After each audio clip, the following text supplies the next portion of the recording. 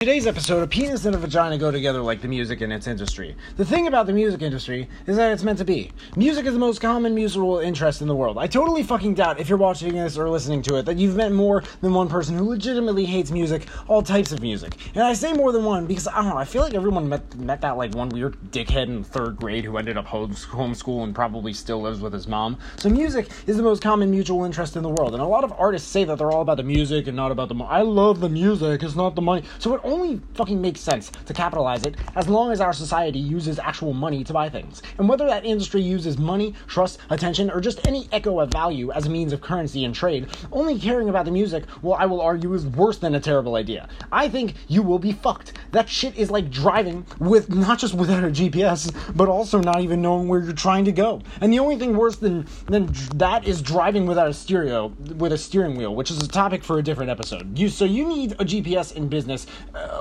You can be the most talented artist in the world, but if you don't have a business plan, you are fucked in the music business. I swear. I don't understand how that doesn't make sense. It took me a while to understand it in general because that's all I really needed to know before I decided, you know what, I'm going to take this music shit seriously. I love it. I just love it so much, and I'm going to use it to make the world a better place. So then I started wondering, how can I learn about business? There's an entire concept of mentors. You don't have to know them. The more experience they have, the more there is to learn from, the easier it is to access it, the better, ideally. I remember Grant Cardone, who's, by the way, my main mentor, saying in a Q&A, he's my main mentor. Tony Robbins, for sure, is definitely right behind him, and Gary Vaynerchuk.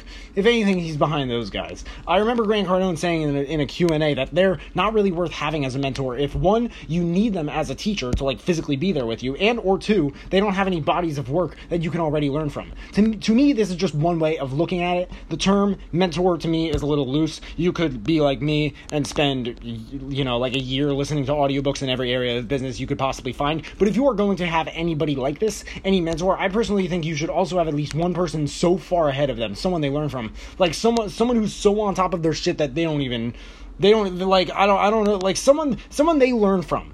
I was watching an episode of Impact Theory with Seth Godin, and he says that mentors are pretty much overrated, and you're much better off choosing a hero. What the fuck is a hero? A hero is pretty much a mentor on steroids. Like, they are so on top of their shit that they don't even know who they look up to. But there are probably interviews and everything with these people. They're all over the news doing big things with their big fuck you money. They're not hard to find. My main hero is Elon Musk. There is a reason I tell people I want to be the Elon Musk of rap and modern culture. I want to do to rap and modern culture what he is doing to audio and technology. And Jeff Bezos is a pretty good one too. Bill Gates, Mark Zuckerberg, Warren Buffett. Just look up the richest people in the world. I'm not saying that they will make you successful in general, because riches are not all there is to success, but learning about them, learning about what they do, and from their mistakes can not only teach you a thing or two about how to approach business, but it can also teach you more about how to approach life. If you are an artist or producer, try looking into time management and spend like an hour a day reading or listening to a book about business. Whatever works. Whatever hour works for you. Wake up early if you need to. I have so many recommendations on my site at samuel.earth/FAQ.